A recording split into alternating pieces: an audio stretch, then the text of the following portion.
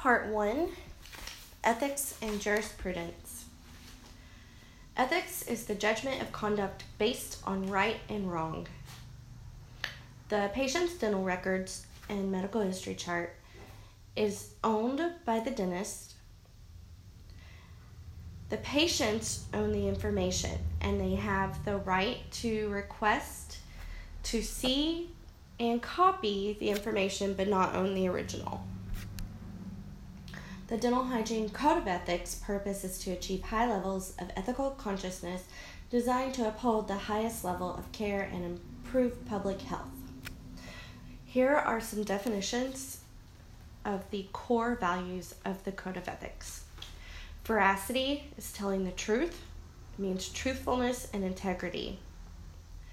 Autonomy is where the patient has the right to an informed consent and freedom of choice and full disclosure of treatment.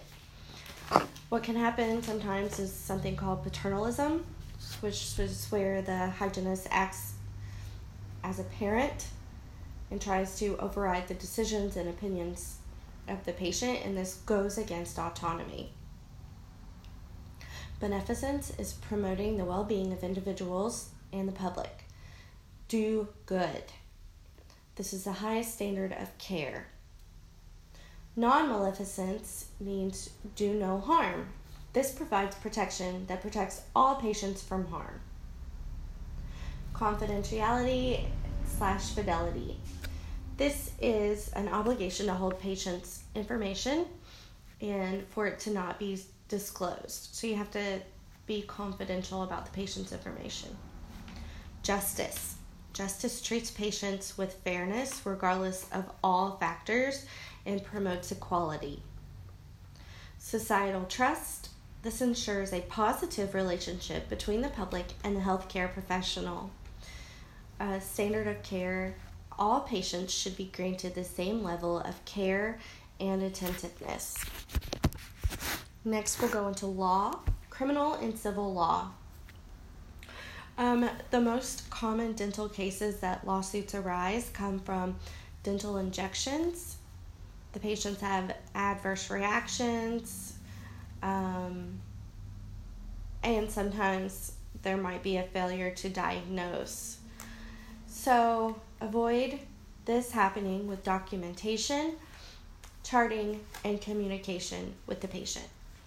So the two types of laws, criminal and civil law. Criminal law is a crime against a society. We won't talk anymore about that one. Civil law is a crime against an individual. This includes contracts and tort law.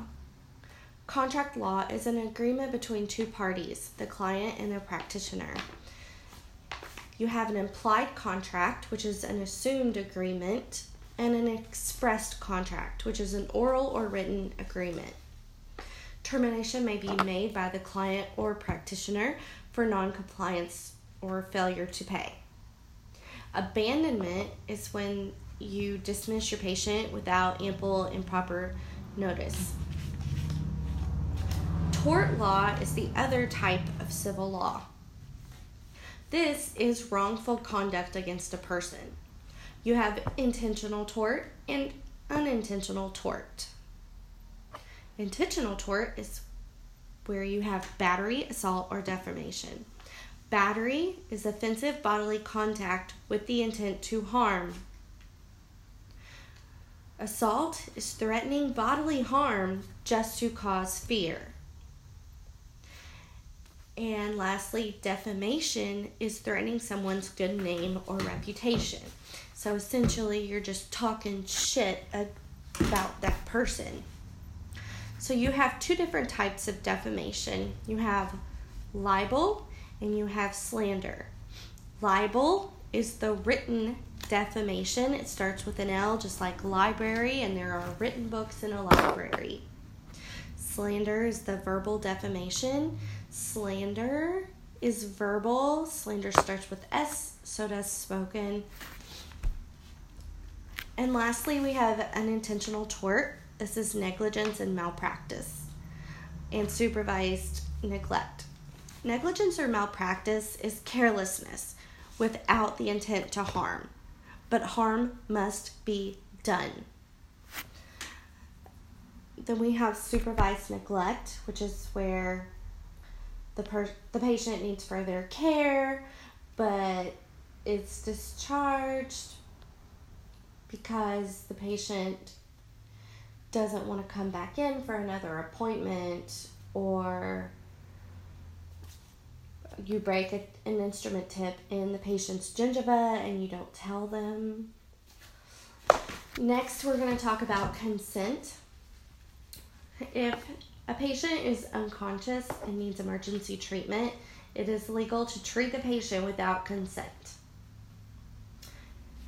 We have informed consent and informed refusal.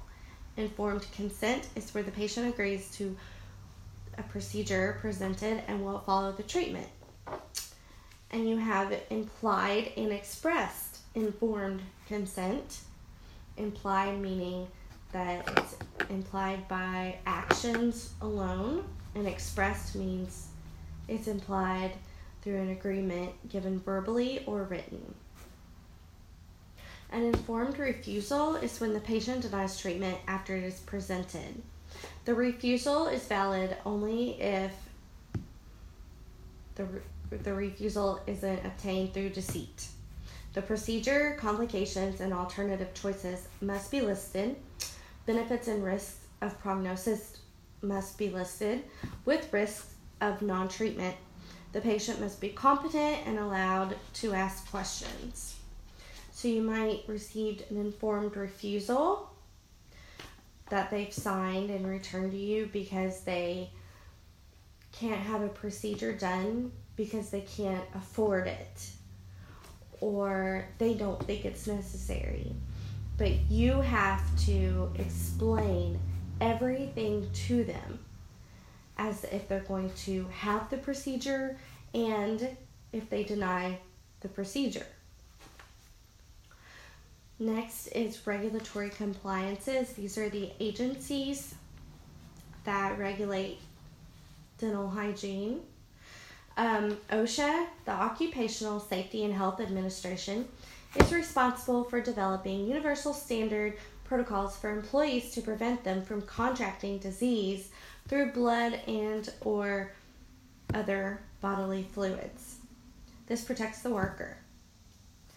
HIPAA protects the patient. This is the Health Insurance Portability and Accountability Act. Only the patient and insurance carrier are allowed to view the patient's healthcare information.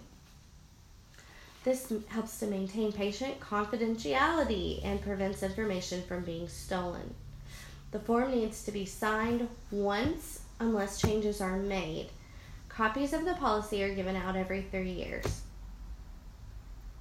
The CDC, Center for Disease Control, recommends infection control protocol and conducts research to determine how diseases are transmitted. This provides guidelines for disease prevention and disease transmission. It's located in Atlanta, Georgia. The COBRA Act, Consolidated Omnibus Budget Reconciliation Act, it gives individuals the right to keep the group health insurance benefit for 18 months after they leave the practice. So this is also for the hygienist employee. And the last three things for ethics and jurisprudence, we're going to talk about supervision. You have general supervision, direct supervision, and indirect supervision. General supervision, the dentist needs to authorize the hygienist procedures but does not need to be present.